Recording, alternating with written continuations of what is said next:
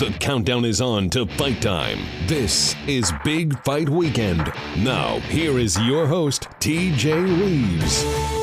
We are back in and we are ready to go with what should be an action-packed wild weekend from New York to England to Australia. We got fight cards galore and we're ready to go over all of it.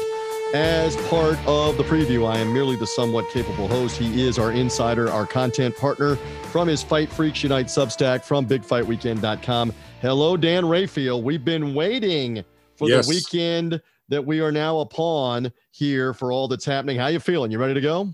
I'm ready to go. I mean, we've had a couple of weeks with some good fights and 1 week where there was no fights, but now we have a fight weekend where there's a whole bunch of fights. And I wish they would have spaced it out a little better. The weekend with 0 fights, maybe have one of these events.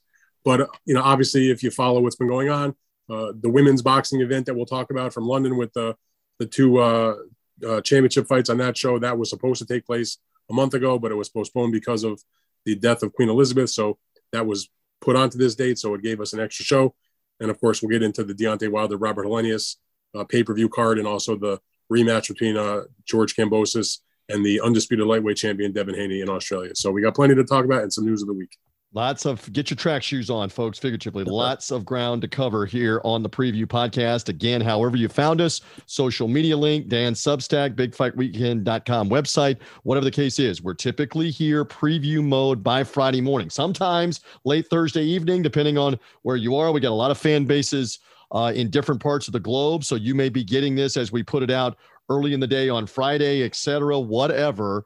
You don't have to worry about any of that if you're following and subscribing. When we come your way in the preview mode, make sure you're doing that. Apple Podcast, Spotify, Google Podcast, anywhere you get podcasts, you can find us under the Big Fight Weekend podcast feed. And this is taking on a life of its own. Did I see on social media somebody is putting a poll out there on whether or not people get the different ways to get notified? Somebody put that on social media. Saw that. Tag you, tag I me. voted, by the way. I voted as well. What did you vote, by the way, for how they get notified? Because I know how I voted. How did you vote? I voted for the vibration. You voted for the vibration. I voted for the light, the blinking light that always comes on mine. What about the ding? But what do they get? What do they get?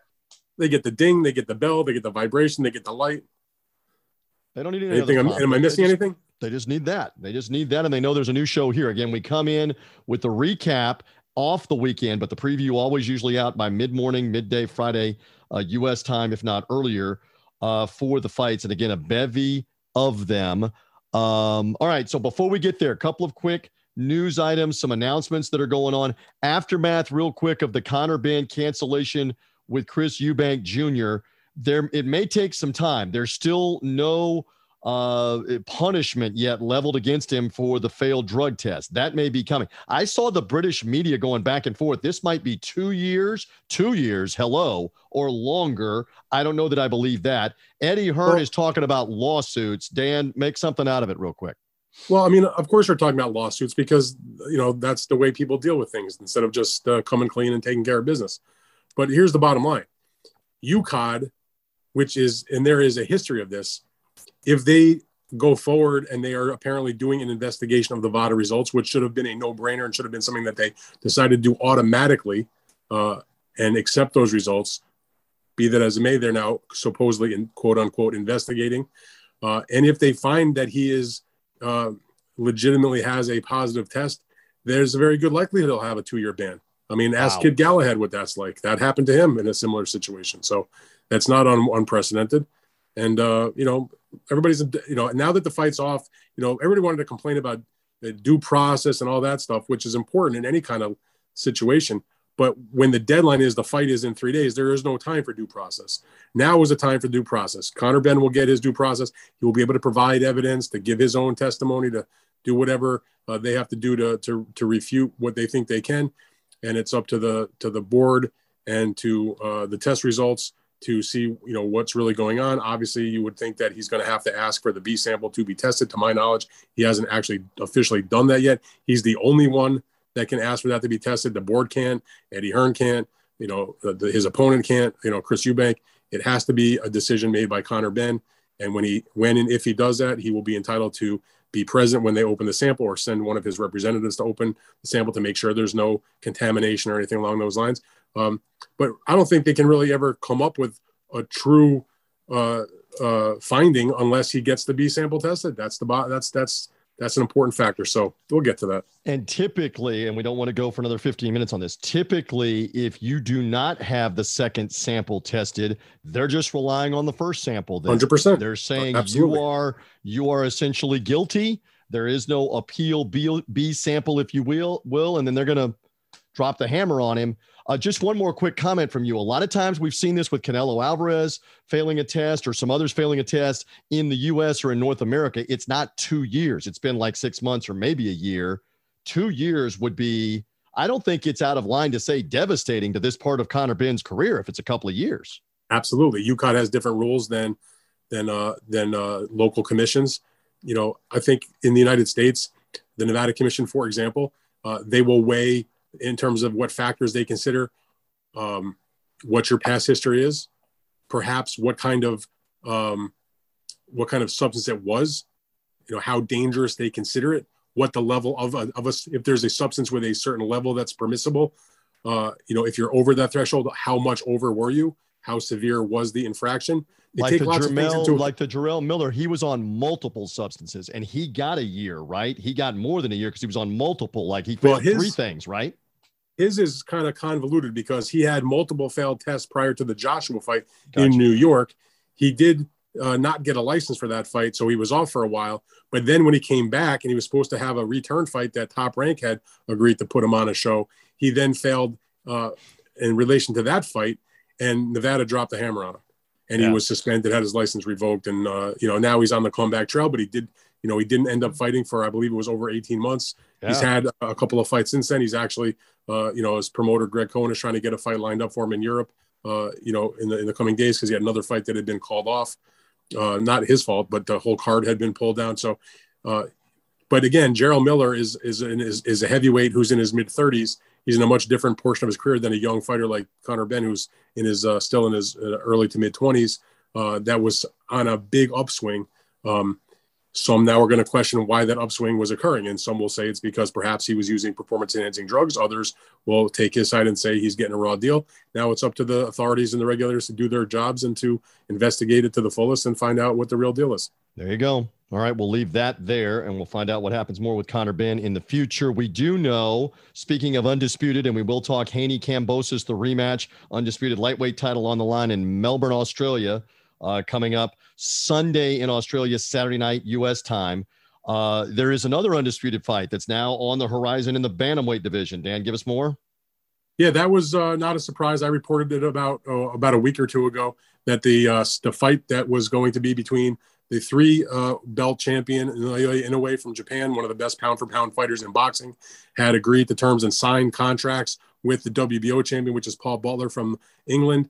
And finally, today, and when I say today, I mean Thursday, that fight was formally announced. They had a press conference in Japan that Inoue appeared at with his promotion team. Butler, did not travel from the UK, but his team put out some comments and some his thoughts about the fight and his promoter at Probellum. And so they announced the fight, and it's December 13th at the Iraqi Arena in Tokyo, about a 15,000-seat arena. I'm sure they'll sell that place out. And it's a chance for both fighters to become the first ever undisputed champion in either the 3-belt or the 4-belt era. And what I find to be more, given my penchant for looking at the history of the sport, there hasn't been a undisputed champion in the bantamweight division in 50 years. The last time was back in the 2-belt era when the fighter from Panama, Enrique Pinder, unified in 1972 the WBC and the WBA titles. And although there have been many great bantamweights in the ensuing years, none of them have ever gotten to the point where they could call themselves undisputed. And obviously, Inoue is one of the best fighters in boxing. He's going to be the gargantuan, massive, humongous favorite. You know, if Paul Butler wins, it'll be on the level of a Buster Douglas, Mike Tyson sort of victory in terms of the annals of boxing. But, good for Paul Butler. He was in the right time at the right place. He won the fights he was supposed to win. He's cashing in. He was willing to go to Japan on the other guy's turf. He's getting his first ever 7-figure payday to do so. And in the end, this is an important thing. Obviously, if Butler wins, it's career-making for pulling off that kind of upset against the level of opponent of Inoue, who's a probable Hall of Famer down the road. And in terms of Inoue, he's already accomplished so much. He's won titles in 3 weight classes. He's, many people have him in the top 2 or 3 on their pound-for-pound list. He's a tremendous fighter. Like I said, a future Hall of Famer. But anytime you can add something to your list, to your resume, to that Hall of Fame, make it something that the Hall of Fame voters look at, and you can say, I was the undisputed champion, that's a big deal. And, he's got that chance to do it. He knocked out Donaire back in his last fight, in very impressive fashion in the second round, leaving absolutely no doubt after their tremendous battle to the end, all 12 rounds in the 2019 fight of the year. In a way, he's a great fighter, and this is a chance for him to just add another significant element to his resume. And for Butler, it's a chance of a lifetime. And no doubt about it, he's an explosive, big-time puncher, and it is fair to say he is iconic in Japan as a sports figure, not just as a fighter, but as a sports figure. It is a huge deal that he goes for the 4 belts coming in December. Go ahead. Just so the folks know, I mean, it'll be on December 13th, and those of us in the United States will be able to watch that live on ESPN+, but it'll be very, very early in the morning. And in Japan, it's streamed on Amazon Prime. There you go on that. All right, another December fight, and you've been reporting on this, Teofimo Lopez. It has a date, we believe. Give us more, and it has a different opponent than what we thought it might be Arnold Barboza. It's not going to be Barboza. Give us more, Dan, real quick. Well, Lopez was always ticketed for December the 10th. He's been ticketed ever since he defeated Pedro Campa in his junior welterweight debut a couple of months ago when he moved up from lightweight to junior welterweight. As long as he came out of that fight healthy and had won the fight and was clean, everything was good, which it was. He was coming back to headline December 10th. That is the date at Madison Square Garden in New York where they do a boxing event. Has Top Rank and ESPN have made that sort of a regular date because they like having the boxing event immediately following the network's television program that presents the Heisman Trophy. It's a very big deal. It's a great lead-in for the boxing event. They do good numbers that night. Teofimo was obviously popular, well-known, and he's got that prime slot. So he is going to headline that show. Barboza was never like the opponent. That was the opponent that was making a lot of noise. He's also with Top Rank, undefeated, was calling him out. Personally speaking, I would have liked to see him fight Barboza. I think that's a spicier fight. But instead, it's again, not a done deal yet, but the contracts are out to the team of Jose Pedraza, who has won titles in 2 weight classes at lightweight, at junior lightweight. Now he is fighting at junior welter. He's coming off of the very spirited and excellent draw against Richard Commey. They never considered Commey, who also, he got the draw too, but they didn't consider that as an opponent because Teofimo had knocked Richard Commey out in 2 rounds to win the title not all that long ago. So he was never really a factor. So there was 3 opponents really. It was Barboza, who was making a lot of noise and chirping about it, who was ringside for the Pedro Campa fight. There was Pedraza, who is a top contender in 140, who was coming off that draw. And for some reason, there also was Sander Martin in the mix, from what Top Rank told me. A European fighter who had has a decent record and whatever, but that just never seemed to really go anywhere. I think everybody was satisfied that from what Top Rank told me, they would have been perfectly fine. They left it up to Team Lopez's group to decide, we can either go after Pedraza, who's with Top Rank, we can try to do Barboza, who's also with us. And in the end, it was Team Lopez that decided that they wanted to fight Pedraza. David McWater, who was Teofimo's manager, I asked him, okay, I said, in my mind, I would put nothing against Pedraza, and that's nothing wrong with that fight, but I would have rather seen him fight the undefeated Barboza, a little more spice to the promotion with the trash talk between those 2 guys. But McWater's response to me was very simple, and he said, in terms of the comparison, Pedraza, bigger, better fight, a bigger name, better opponent. And, I guess I can't argue with that. He said the quote was bigger name, better fighter. So that's his opinion, and he's the manager, and Top Rank had both guys in terms of Pedraza and Barboza, and they go for Pedraza. And, they'll draw some, I think the Garden people were probably more, not to say that they weren't going to make the decision, but their opinion, I think, would probably have been Pedraza, because he is a Puerto Rican fighter, and the Puerto Rican fans in New York are very supportive of their guys, and he probably will help sell some tickets. And that's part of the business side of this sport. And in terms of the undercard, again, no matches are made, but Top Rank is looking at putting on their best prospects that they have. Jared Anderson, the heavyweight, undefeated, the silver medal winner from the Tokyo Olympics, Keyshawn Davis, the lightweight, and junior middleweight Xander Zayas, who is also a Puerto Rican, who someday is going to fill that house as a main event fighter. So I don't think they're necessarily going to be in mega fights, but there's going to be some real serious star power, to the point where years from now, you'll look back on that card and say Teofimo Lopez headlined at the Garden on that night. Oh, wow, Jared Anderson was on that card. Keyshawn Davis was on that card. Xander Zayas was also on that card. That's the way Top Rank does it. That's the way you do it. You build up your young guys in a big spot, at a big arena on a big high profile show, and let them be seen also. And that's exactly what they're doing here. What we do here, we build up the high-profile Dan Raphael. By the way, we'll get to Wilder Helenius, the pay-per-view, and some conversation, including Plant Durrell as the co-feature fight in just a few moments. One or two more news items. We have the latest on Artur Beterbiev, who has right now 3 of the light heavyweight championships. He's been injured. It looks like he's going to be back, and he is going to fight Anthony Yard of England. But Dan, give us the latest. It's not coming now. It's coming early next year, right? Correct. So when he knocked out Joe Smith in the summer, that was to unify 3 of the belts. Anthony Yard, who was his WBO mandatory, was ringside. And as Top Rank and Yard's promoter, Frank Warren, were saying, if Beterbiev is the winner, frankly, I guess even if Joe Smith was the winner, because he still would have been that mandatory, that they were going to try to do that fight this fall, meaning probably around this time, maybe November time this year. Beterbiev came out of the fight after that knockout of Joe Smith, not with a serious injury, but he needed a little bit of a minor cleanup, let's say, of his knee. And so he had minor knee surgery, later in the summer. And so it's going to cause him to be out between the rehab and going through the surgery and just making sure he's, got a full training camp and all, that he was not going to be able to be ready for a fight at the end of this year. So now Frank Warren has been saying that the fight is booked for January the 28th. He didn't say the particular location, but from what my sources tell me, it will be at the Wembley Arena, which is the inside arena that's like across the street from Wembley Stadium. Right. It's the place where they've had many famous fights there. Marvin Hagler won the middleweight title there against Alan Minter, among many other famous fights. It's where they had the weigh-in for Klitschko Joshua. I remember they filled that place up. I was there for that. So it's got a historic feel for it. It's a nice spot. And that's where they'll do the fight, supposedly January 28th. We'll see it here on ESPN Plus in the United States. And Beterbiev right now, look, he's 18-0 with 18 knockouts, TJ. He's the only boxing champion who has a perfect knockout record. He's a devastating puncher. He blew away Joe Smith in 2 rounds. And Anthony Yard, who has had 1 world title fight in his past, which was, he gave a good game effort against Kovalev a couple years ago before Kovalev lost to Canelo. He got stopped by Kovalev, but it took him 11 rounds. I'm here to say it's not going to take Artur Beterbiev that long. And Yard is expected to fight. I know Frank Warren, his promoter, was talking about this. Yard is expected to fight next month in November against someone, kind of a right. He's got a right. Yeah, they don't have the opponent yet, but he's got the so-called tune-up fight November the 19th on a card that Frank is doing in Telford, England.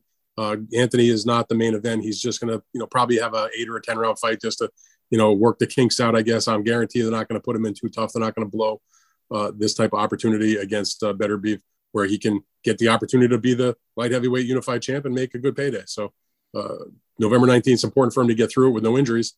And then we move on to January 28th.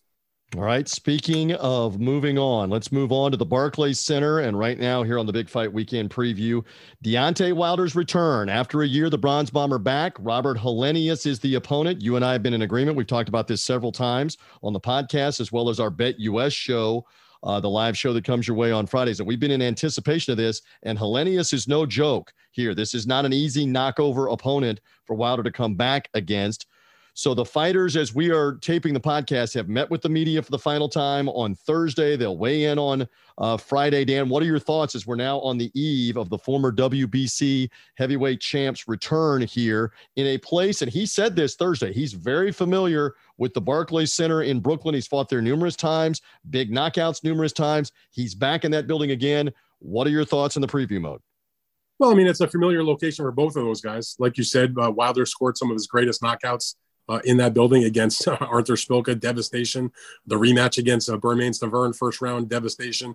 The knockout against Dominic Breazeale, first round, devastation. I mean, he's familiar with Barclays Center. Had the fantastic, absolute slugfest in the first fight he had with Luis Ortiz, which he was almost stopped and came back and stopped Ortiz late in that fight. So he has history at Barclays Center. Robert Helenius has probably the biggest win of his career at Barclays Center, which was when he stopped Adam Konaski in their first fight at Barclays Center, which was literally like the last fight of serious national prominence that was right before the pandemic shut everything down. There might have been a couple of other small shows, but in terms of like big, major, big arena, big city, whatever, that was the last fight I covered. I was there for that fight. I didn't, after coming home from that fight in March of 2020, I didn't go to another fight until like 16 months later when I traveled to Texas for Canelo Alvarez's unification against Billy Joe Saunders. So Helenius has good memories of Barclays Center. And look, I've seen mixed reactions. Some people have been ripping the fight. That's a crappy fight. He shouldn't, Wilder, what's he doing, wasting his time, blah, blah, blah. I'm like, listen, you have to take the longer look at the way this business and this sport works. For Deontay Wilder to come off 2 hellacious fights with Tyson Fury, take knockout losses in both fights, lose his heavyweight world title, be in the fight of the year a year ago, coming off that layoff. Helenius also coming off the same layoff because he won the rematch against Konaski, also by knockout on the undercard of Tyson Fury, Deontay Wilder 3. But the point as it relates to Wilder is a guy is entitled to come back against a reasonable opponent. They didn't go pick like a guy off the street corner in Brooklyn and say, get in the ring with this guy. They took a quality, solid heavyweight. He may not be pound for pound. He may not be champ of the world. He may not be the #1 contender, but in an honest collection of rankings, let's say of the top 12 heavyweights in the world, he's at the lower echelon of that, but he's a solid guy. He's a big guy. He's got similar size to Deontay Wilder. He has some okay wins on his record. He's in shape. He's ready to go. They know each other well because they've sparred together plenty of times when Wilder was getting ready for other fights. So they're friendly with each other, but that won't prevent them from going after each other. So people who are ripping that fight, and I'm not carrying anybody's water. I'm not making like an extra dime because I don't criticize the fight. Now, if you want to say you don't love the fact that it's a $75 pay-per-view, I get it. That's a different argument, though. That's a different argument. That is not related to the merit of the match. The merit of the match is just fine. I have zero problem. As a matter of fact, I think it's the perfect fight for Wilder. He comes back against a real guy, and Helenius has earned the opportunity based on those wins over Helenius. Over Konaski? Yes. Can I go a step further? Konaski. Yes. Can I go a step further that if you are criticizing this, you're a clown. This is a dangerous fight for Deontay Wilder. This is not somebody that he's supposed to destroy out of hand in the first or second round. Now, he may get to him and he may destroy him in the first or second round. That's the intrigue, but he's not supposed to. If you're criticizing this choice of opponent, this is a dangerous opponent for Deontay Wilder to come back against. I'll say that. To me, Deontay Wilder going up against Robert Helenius as the comeback fight off of that loss, the last 2 losses, combined with the recent victories that Helenius has had, their familiarity with each other, the fact that they're both coming off the same amount of time out of the ring, the fact that they are both about the same size, I think it's a more intriguing and more interesting match, certainly than the crap that's running around right now about the possibility of Tyson Fury defending the heavyweight title against Derek Chisora, who, has already lost lopsidedly to Tyson Fury years ago, once by a knockout, once by a decision. And I'm sorry, but a split decision, life and death over Kubrat Pulev that he just had is not enough in my mind to warrant a heavyweight world title shot. I have nothing against Derek Chisora, nice guy, been a good fighter, been a fun fighter, but he's got 14 losses or whatever it is. And, he barely scraped out a win last time. He shouldn't be fighting for the heavyweight title. And I mean, if you want to criticize a Wilder Helenius fight, the prospect, and I know it's not a done deal yet, but it looks like that's where we're moving towards. A fight between Fury and Chisora is way worse. Love that. Again, we'll pick this fight. Plug again, BetUS, and our boxing TV show is live at 1 Eastern time. We love to tease here on the preview to go find that show on YouTube. Let me say one other thing, by the way. Yep. Go ahead. I'm just excited that Deontay Wilder is coming back in the ring. I know he toyed with retirement, but there are fewer boxers in this sport today who bring more drama and intrigue and interest and excitement to the ring than Deontay Wilder because of that big giant punch he has in the right hand. 42 wins, 41 knockouts, by the way. So, yes, and I believe you and I both agree this one more than likely doesn't see like the 8th round or the 9th round, much less the 10th, 11th, or 12th round. I don't know. We'll find out for sure when we make the picks here on this, but you've got big-time prospects for KO or stoppage in this one with Wilder and Helenius. I'm looking forward to it as well. I'm kind of partial to him. We've interviewed him several times on this podcast. You've interviewed him recently. He's an engaging guy. I'm with you. The sport is better to have him, especially the heavyweight division, to have him back. Let's see what he can do against Helenius. We rock on here on the Big Fight Weekend preview. The co-feature fight, you interviewed Caleb Plant in advance of fight week. We played it on the podcast coming off the weekend, the former IBF super middleweight champ. He will fight the former WBC briefly super middleweight champion Anthony Durrell. Durrell older, but again, Plant coming off a loss that was almost a year ago. A thought or two on this one, Mighty One, as the co-feature? let's just call it like a crossroads kind of fight. You know, he was coming off the loss to Canelo Alvarez. He gave a good effort. Plant did. He got stopped in that fight, in a fight where he was the big underdog, but it took Canelo 11 rounds in a fairly dominating performance. But Caleb Plant showed heart, showed the will, showed he was in great shape. He didn't just come for the payday. He may have lost, but he tried, and that's all you can ask for. Give your best. I never quarrel if a fighter loses a fight. I quarrel if I know a fighter doesn't really show up and give his best effort. And I don't think anybody could take a look at that fight and think that Caleb Plant did not give his best effort that night. He tried his best, and he came up against a guy that at that time was considered the number one pound for pound fighter in the world. So he is now coming back. He is in a elimination fight against Anthony Dirrell, who was a two-time WBC title holder in that weight class. He had a victory in his last fight. That was also the same time frame on that undercard when Canelo defeated Caleb Plant. It was Anthony Dirrell on that undercard getting a knockout against Marcos Hernandez, a very impressive fourth round knockout, a highlight reel kind of knockout. He, like you said, he's older. He has been very inactive, generally speaking. He had 2 fights in 2021, but before that, and he had the 2 fights in 2019. But before that, it was had a long layoff. He's had, some thoughts about retirement and this and that.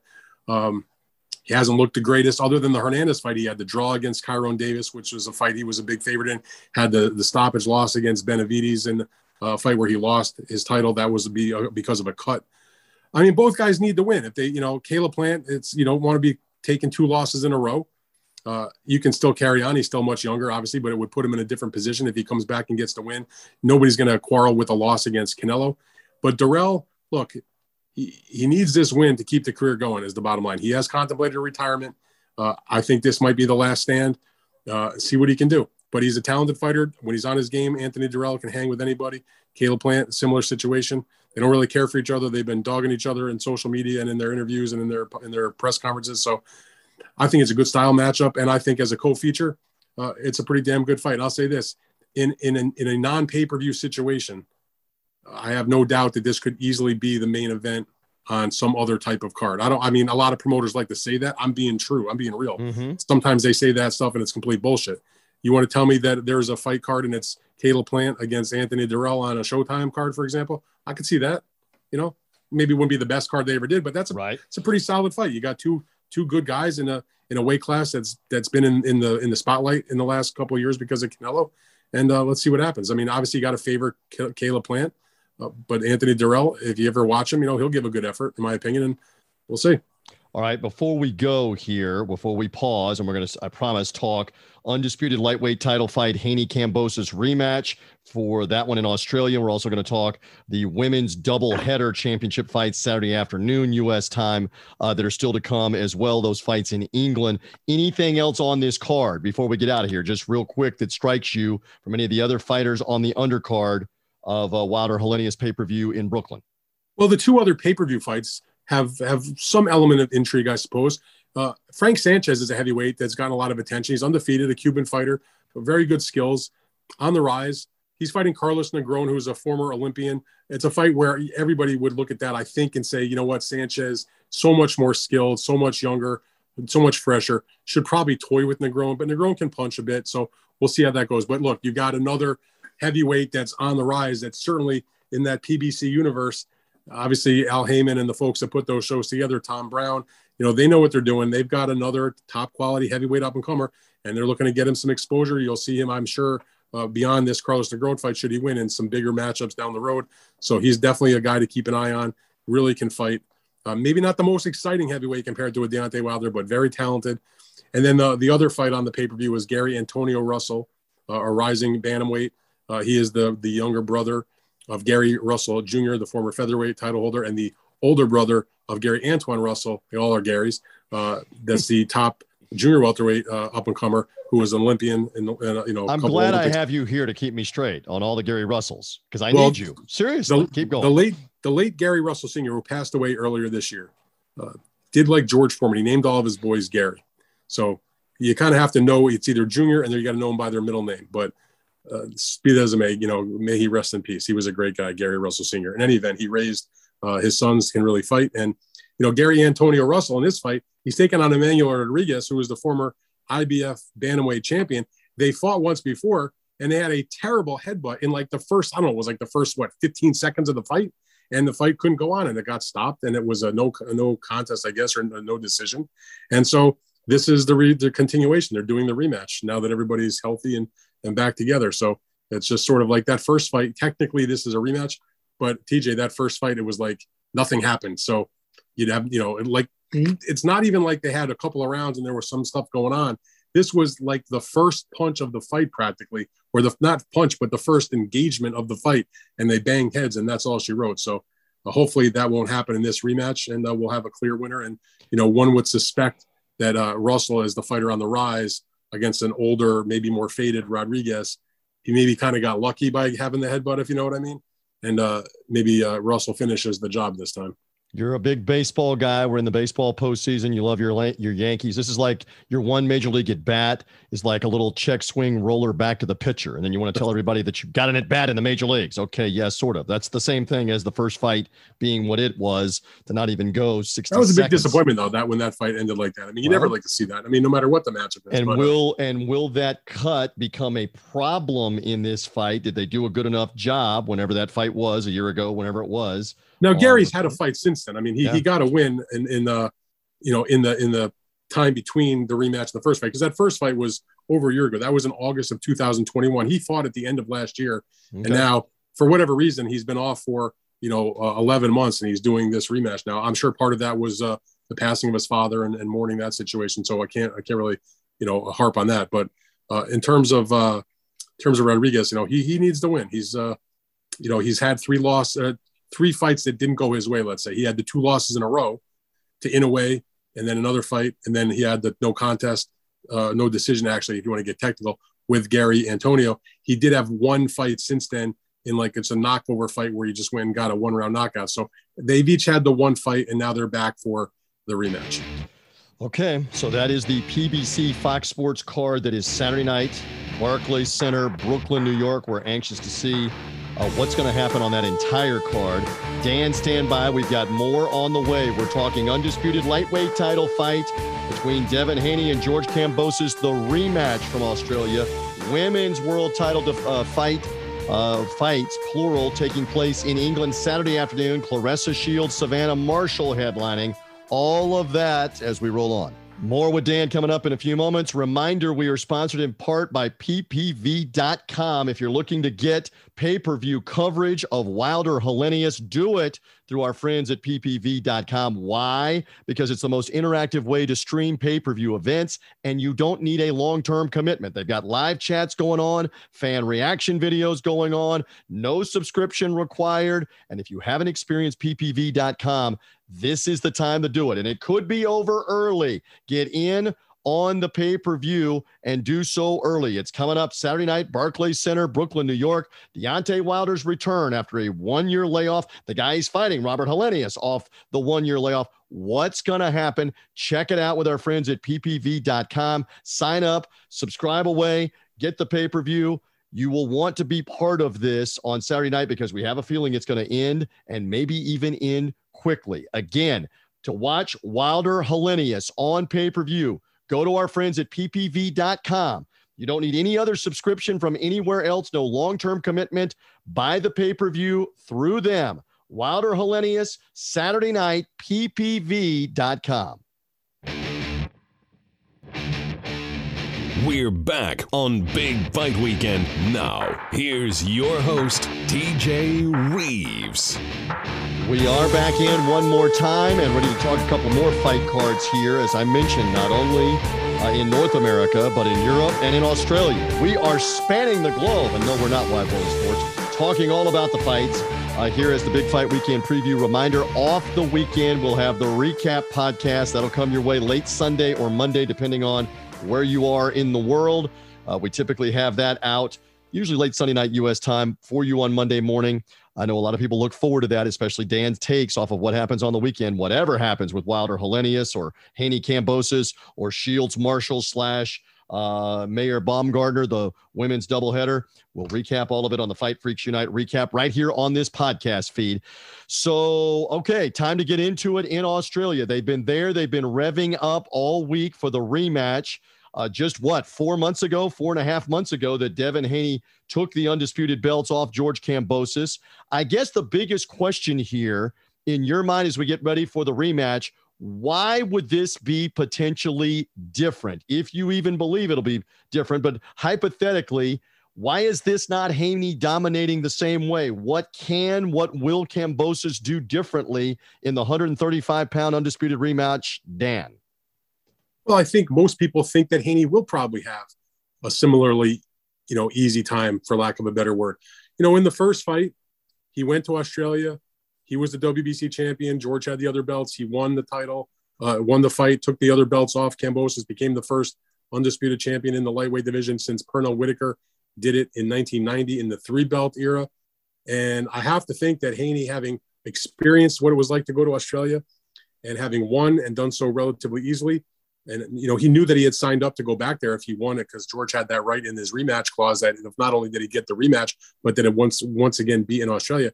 And in the interview that I had with Devin that people can listen to on the podcast from a couple of shows ago, and also in the story that I wrote that was somewhat based on some of the comments that he made to me in that interview, that when he went the first time to Australia, he kind of expected the worst because he didn't know what to expect. He'd never been there.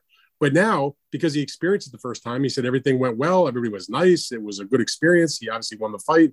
No bad things to say. That he was actually rather looking forward to going back. I had spoken to him on that interview. That was a few days before he departed to go to Australia. Now he's been there for the last couple of weeks. Another big part for Devin Haney is that, remember, when he went into that first fight, there was the very unsettled situation of whether Bill Haney, his father, his manager, his trainer, would be able to be there.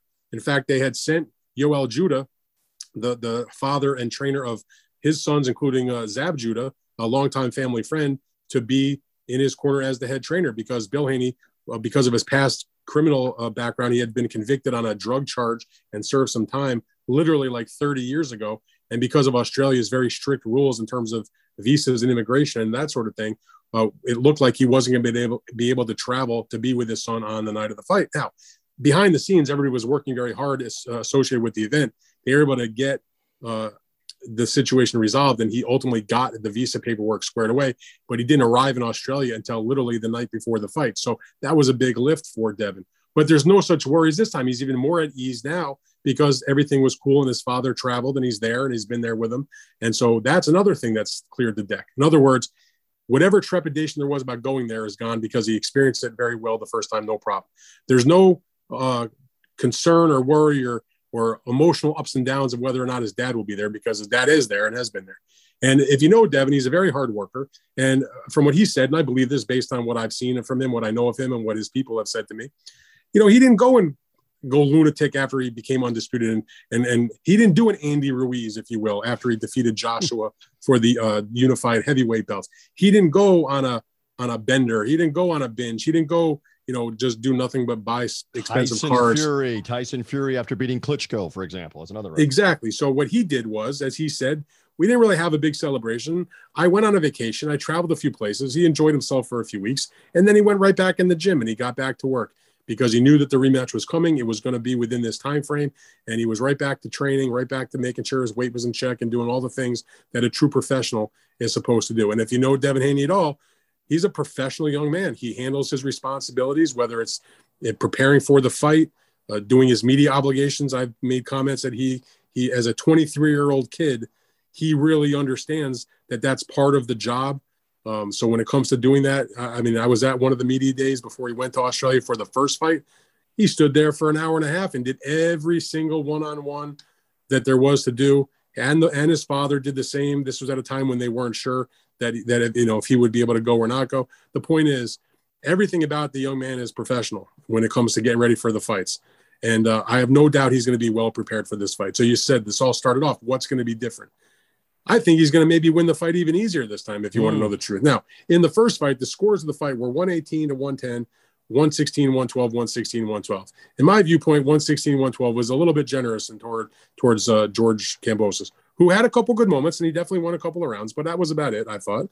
And for George, you got to figure he's got to try to change things up a little bit, because if he does the same thing, it is going to be the exact same result. So I do expect there to be some more urgency for George Kambosos.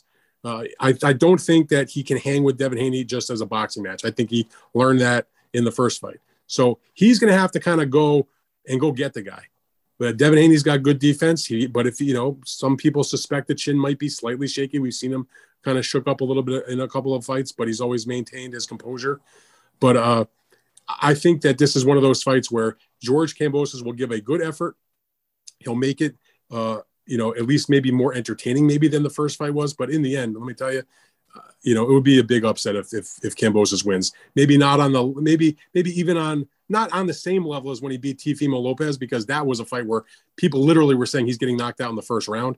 Nobody's saying that Devin Haney is knocking George Kambosos out in the first round. He doesn't have that kind of punching power in most people's view. But honestly, this is a fight where nothing against George Kambosos whatsoever. A good fighter. I like him personally. But I just think that Devin Haney has got way many more things that he has in that toolbox that he can utilize in a fight, especially already knowing what it's going to be like in Australia. So, this is Devin Haney's fight to lose, in my opinion. We'll see. You just wonder, it's an interesting situation where Haney had to agree to this to come back to Australia for the rematch. It was essentially set up that way that, hey, if Kambosos loses, he gets a rematch within this time frame, within a 4 to 6 month time frame. They would fight again in Australia. So he's got to go back there. And the only thing that I'm thinking while you're saying all of that is if Kambosos can somehow change the dynamic by landing the big punch. He changed the dynamic in the Lopez fight by landing the big punch. That's his hope, because skill level for skill level, I'm with you. If it stays at distance, it's going to be a Haney easy Lopez win, if it does. Lopez was, this is not an excuse. I'm just saying what the facts are. Lopez was compromised going into that fight because of the situation with his esophagus and the issues that he had. Now, George took advantage of it. I don't in any way, I don't take away the victory. He did a great job. It was a great fight. He got the win he deserved. I don't believe Haney is compromised is the point. And again, I don't know if George Kambosos beats Teofimo Lopez, if Teofimo Lopez is 100% healthy or 90% healthy. The same way I'm not sure that Teofimo Lopez beats Vasily Lomachenko when he took the belt, unified the belts against him. If Lomachenko was not compromised, went into the fight with a shoulder injury that he had surgery on afterwards. I don't believe Devin Haney has that type of situation. I guess we won't know. Maybe he'll say something after the fight if there was some kind of situation, but I don't think there is. He's going to have to do something. Like you said, if he can land a big punch and change the dynamic of the fight early on and put some doubts in Haney's mind or hurt him more specifically, then maybe he's got a better chance. But at the moment, I think this is a long shot victory if he's to get it for George Kambosos. They're both making good money for this fight. Devin Haney's making the most money he ever made, a $4 million payday. George Kambosos is making about $2 million. Good for them to get that money. But for Haney, he's thinking about history. That was one of the big aspects of the conversation that we had, where I asked him about, like, how can you get up for this fight when you beat the guy so easily the first time? You gotta get your emotions. You got to get yourself revved up. You got to get that feeling. Got to be up for the fight. And he said, no problem, because in my mind, it's more history. If you're undisputed and you're the champion, it's one thing to do that, but you also want to defend it. The greats also defend. So I want to defend. And he also knows, and we talked about this, he's got bigger fish to fry. George Kambosos, I'm not going to call it a tune-up fight, obviously, but he knows that if he wins this fight and Lomachenko takes care of his business when he comes back October 29th in New York against Jermaine Ortiz, there's a very strong likelihood that come the first fight of 2023 for these men, they will be fighting each other. And George Kambosos, if he wins, also perhaps could get the opportunity against Lomachenko. But the main thing is if it's Haney versus Lomachenko, that is a really, really significant, very interesting, pretty damn good, interesting fight. So that's what's riding on the line. Not only Haney being able to retain the title, but setting up, or at least the first hurdle, because Lomachenko also has to fight, to getting that big mega fight. That's a huge fight. All right. Haney, by the way, 10-1 favorite. We'll predict this thing officially as you're hearing us on the Bet US Boxing Show live Friday at 1 Eastern time. So let's see what happens in the rematch. We'll be talking about more on that show. Remaining moments, again, women's championship doubleheader rescheduled, as Dan has already laid out. We'll repeat it here. It was originally scheduled for September, but unfortunately the death of Queen Elizabeth II happened just a couple of days before this championship doubleheader was to have taken place in London. All of sport, the country, basically shut down that weekend in mourning. So even though 3 of the 4 participants are Americans, with the fight being on foreign soil, the fights, plural, they weren't going to happen. So now they quickly got it rescheduled. Kudos to everybody involved, Boxer Promotions, Top Rank Boxing, et cetera, et cetera. They got it rescheduled. Same venue in the O2 Arena. They will have this thing now on Saturday. Dan, give us the lowdown, because Claressa Shields, Savannah Marshall, intriguing. Michaela Mayer, Alicia Baumgardner, also intriguing. I realize not everybody is into women's boxing, but this might be some highly entertaining stuff in one or both of these fights. Give them more real quick in the preview mode. Oh, I totally agree with you. And just for the people that are going to look to find it, 2:30 Eastern time on ESPN Plus is the beginning of the stream. It's on Sky Sports in the United Kingdom. I know we've got some listeners over in the UK. Yep. In any event, like you said, if you're not into women's boxing and you're looking to make an entry into it and maybe find it interesting and see if you can find a good fight to watch, this is about as big as it gets, because it's not, we've had Katie Taylor and Amanda Serrano, for example, fantastic fight earlier this year. Clearly one of the best women's fights, if not the best women's fight we've ever seen. A fight of the year candidate in whichever gender you want to decide. But that had 1 women's championship fight on it. This has 2, and they're both high stakes. They're not just random title fights. You have Claressa Shields, undefeated. She's been a 3-division champion. She's been undisputed in 2 divisions. She unified in the 3rd division. She's been unified already at middleweight. She gave up one of those belts that Savannah Marshall then won. So she's looking to get that belt back that used to be hers and be undisputed twice at middleweight. She's a 2-time Olympian, gold medalist. And she had a record of 77. She's undefeated as a pro. First off, she's 12-0. As an amateur, she was 77-1. Her one loss was a highly questionable call, I might add, but when she was a teenager against Savannah Marshall. And that is what Savannah Marshall has built her notoriety on. She is also 12-0 as a professional, a bigger puncher than Claressa Shields, but Claressa would have you believe or say that, yes, she has a lot of knockouts, but they kept bringing all the smaller women to meet her up in a heavier weight class, so she was knocking them out. Be that as it may, Savannah Marshall definitely has some punching power. But the rivalry is there because of Savannah's victory in the amateur ranks, and that has been the sort of the fulcrum of which this promotion is built on, because of the animosity and the rivalry between them. So to Claressa Shields' credit, she said, I'm going over to fight her on her turf. And this is a fight that's been a long time coming, and that's the main event. The winner is going to be not only undisputed in the middleweight division. Some people will view the winner as the number 1 women's boxer in the world, pound for pound, and a lot of bragging rights for whoever takes this victory home. And we should make mention, too, for all the amateur talk of Marshall having beaten Shields, when Claressa fought in the Olympic tournaments the next 2 times, when Shields fought in those tournaments and won the gold medal, Marshall didn't advance to even fight Claressa Shields in a semifinal or in a gold medal match in either tournament. She lost before she ever got to Claressa, and Claressa's quick to point that out twice. If you were that great of an amateur fighter, how did you never see me again? I heard her say that. How did you never see me again in the amateurs if you were that great of a fighter? And repeat one more time here, Claressa's saying, for all the buildup of the Marshall knockouts, suspect competition is part of this equation too. At least no doubt. That's what the Shields camp is saying. Claressa has fought. It's not even open for a conversation. I'll typically will consider other people's opinions, obviously. In this particular case, I wouldn't consider anybody else's opinion, because there's zero doubt that Claressa Shields has fought the far superior level of opposition as a professional than Savannah Marshall. But that said, look, I give Claressa credit for going overseas to do the fight on Savannah's turf. There's big stakes. It's a mix of styles, because Marshall is more of the aggressive, like I said, puncher type fighter. Claressa is a very smooth boxer and doesn't have only has 2 knockouts. But it's this, it's the skill versus the power, basically. And it's a very even fight on the Bet US line when we go to predict this thing and see what happens.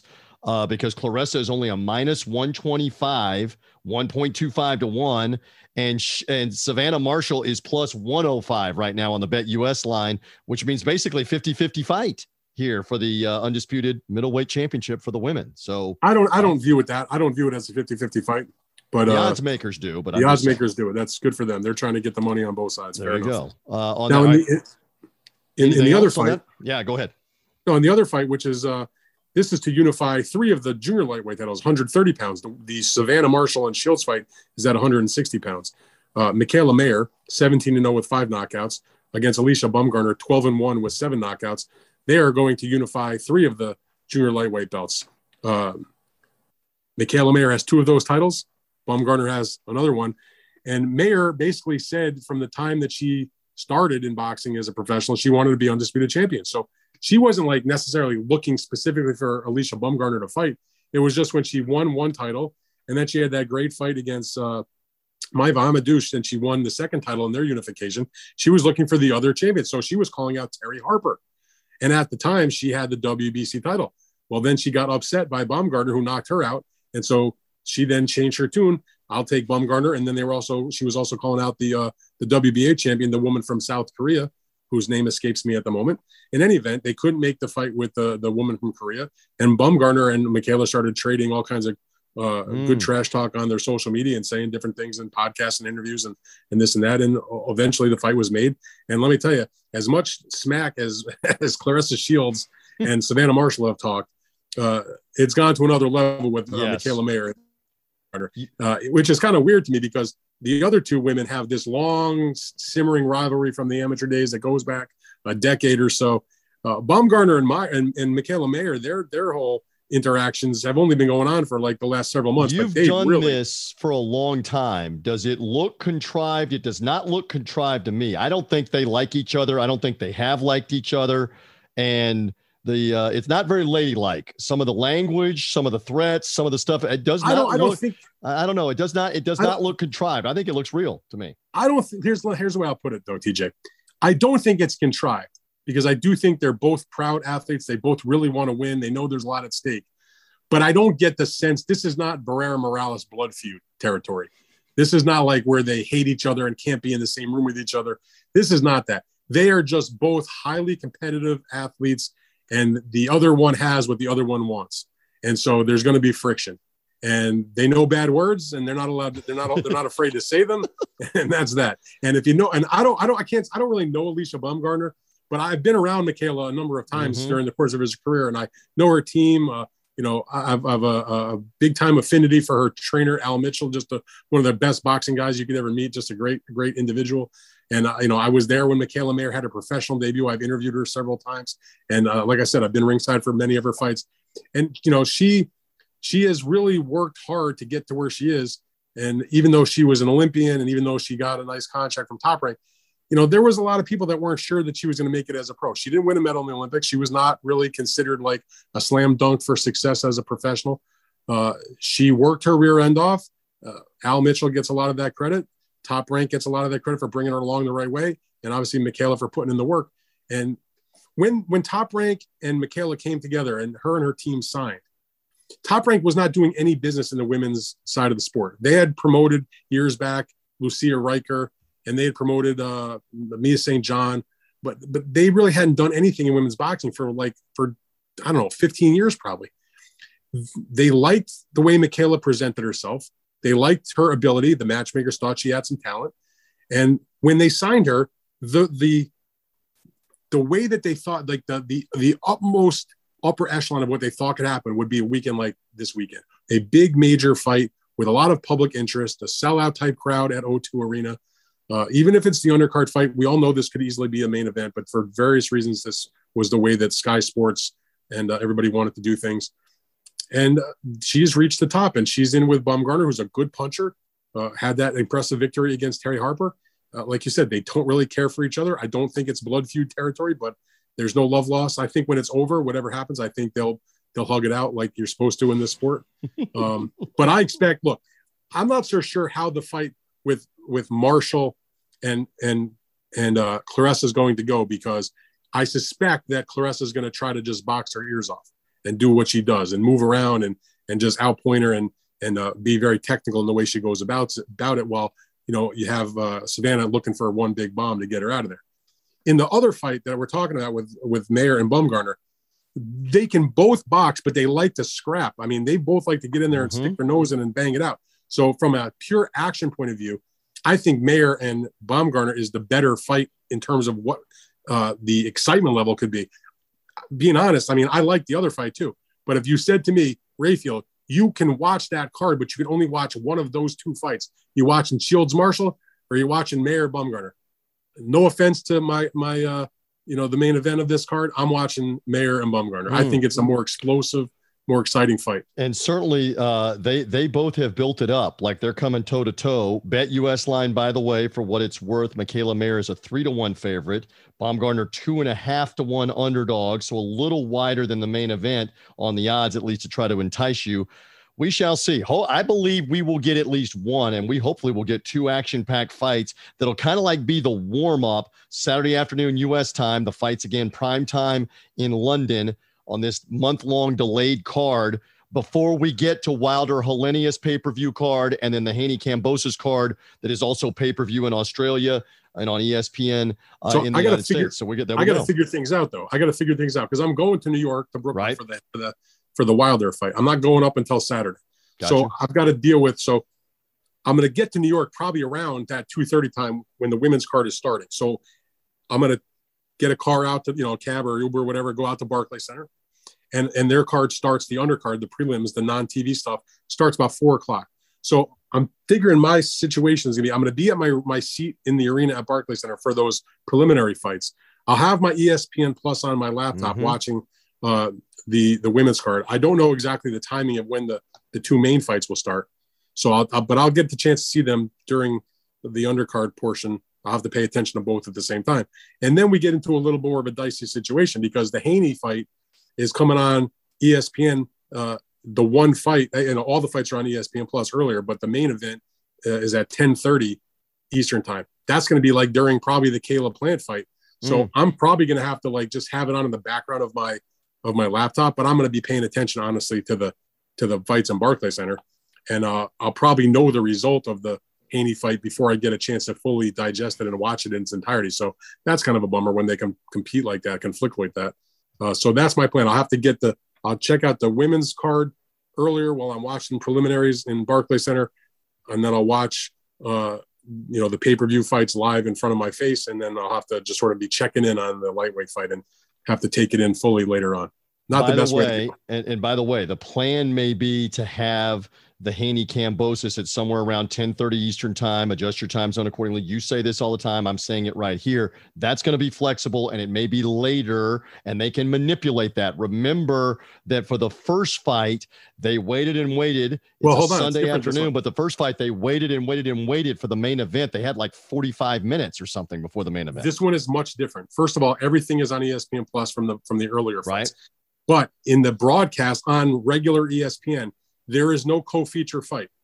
They will start the broadcast and they'll go right into the main event. All the buildup and the ring walks and all that stuff. But the first fight of the night on the ESPN broadcast will be the main event. Where it could get a little screwy is they're coming out of a college football game. There you go. We all know that college football games can run long.